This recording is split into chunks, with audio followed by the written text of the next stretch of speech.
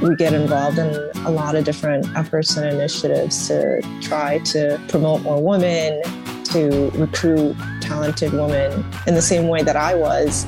It's an ongoing effort. It's not like you can snap a finger and do it in just a couple of years. So it seems like it's a long path, but it's one that I'm committed to. A psychology major active in lots of extracurriculars, Rose Lee didn't have a particular path in mind, but she decided to leap into the unknown of consulting because she didn't know anything about it and thought it would be a good challenge. This pattern repeated itself when a financial services recruiter saw a fit Rose had never considered.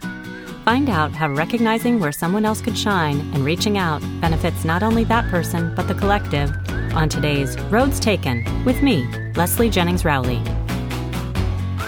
I'm here today with Rose Lee, and we're going to talk about expectations and unexpected things and how we get to where we are. So, Rose, thanks so much for being here today. Thanks for having me, Leslie. This is great. So I start this the same way every time. And I ask, when we were in college, who were you?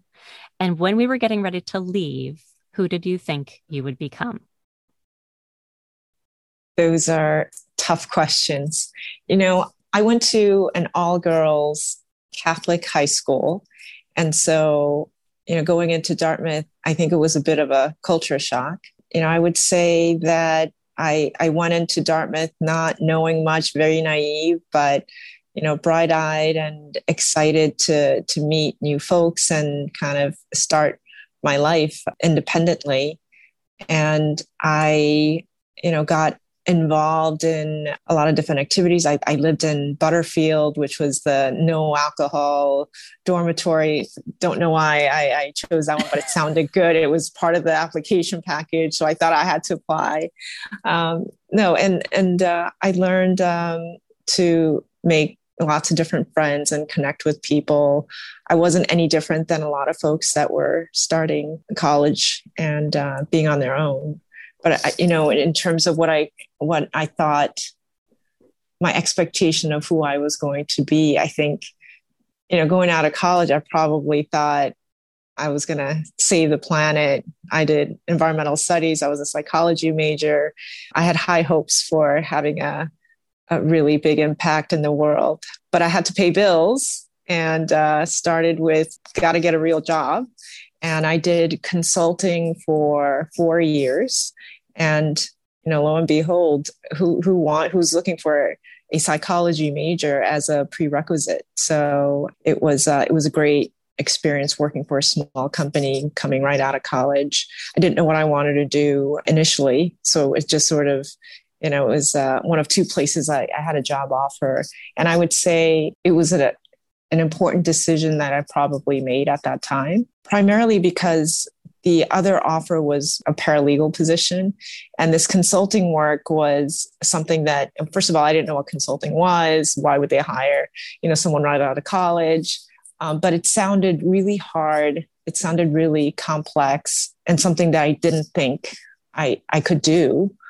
Again, sort of this like naive hat on. And so I chose that path because I felt like I had to challenge myself at that point. It was fantastic because it was a small company. I got to cover pretty senior clients, Fortune 500 companies, and learned a lot working with the founding partners of the firm. And then I realized I got to do more. I wasn't sure what to do next, but business school seemed like a good idea.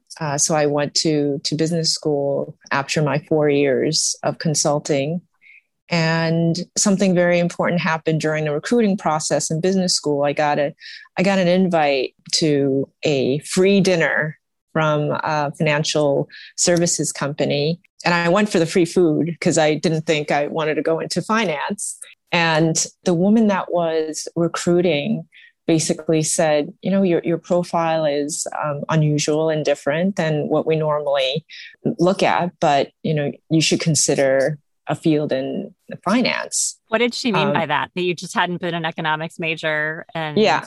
I wasn't a STEMS major. I had no economics background. I don't think I took one class outside of my business school, and I was a psychology major. So, I didn't check the box. But, she took a chance on me and kind of coached me and said, when obviously I was honest in saying, look, I don't have any finance background. And I came for the food. And she said, that's actually not true. This is a client oriented business. And she looked at my resume and said, you recommended ideas. That's what you would be doing in finance. It's just a different product. So anyway, fast forward, I ended up getting an offer, and I've been in finance for the past 19 years. So this one person who kind of took a chance on, looking at a profile of someone who didn't fit the mold. And I don't know who this woman is. I wish I could meet her now and thank her. But, I think I've had these people like her in my life that's kind of pushed me along the way. And it's been a big influence in sort of the road I've taken.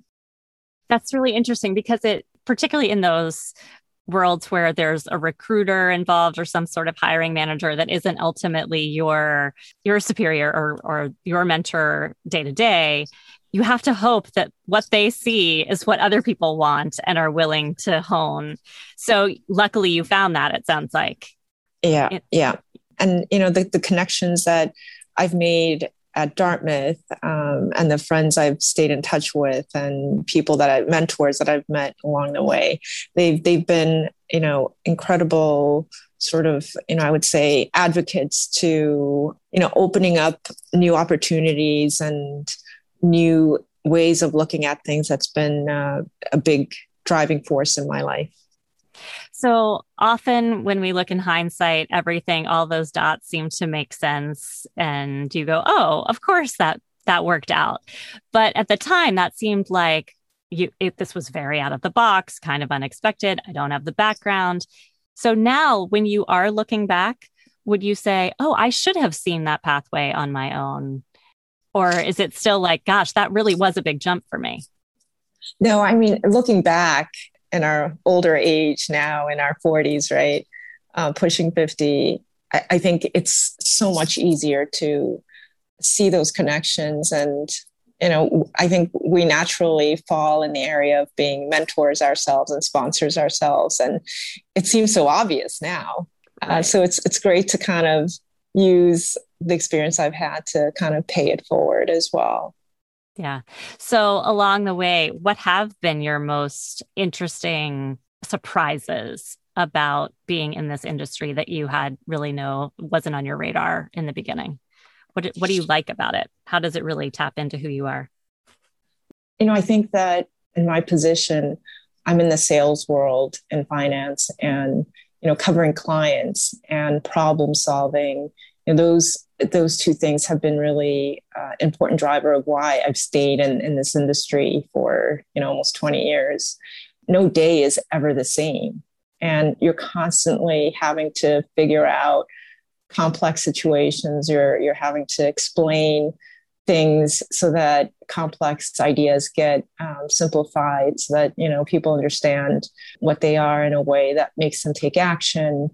Because it's a people business, I think my psychology background, for example, has been tremendously helpful because I feel like I have, in some ways an edge over other people that have never taken a psychology class, which is, ultimately outside of, complex financial products that you might be dealing with, you have to understand people and what motivates them, what do they need, figuring out and anticipating questions they might be asking. Those things are things that, sometimes it's less obvious to people and what they need as a skill set. So that's been important. But I would say in finance, it is a male dominated industry. It's, not culturally diverse in general.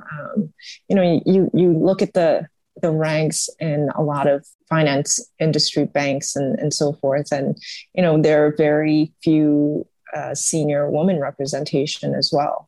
So I think there's still a lot that I can do and want to change. And, we get involved in a lot of different efforts and initiatives to try to promote more women, to recruit talented women in the same way that I was, when I was naive and didn't know what I could do and didn't have the confidence to try new things and trying to build that base. It's an ongoing effort. It's not like you can snap a finger and do it in just a couple of years. So it seems like it's a long path, but it's one that I'm committed to. Yeah. Yeah.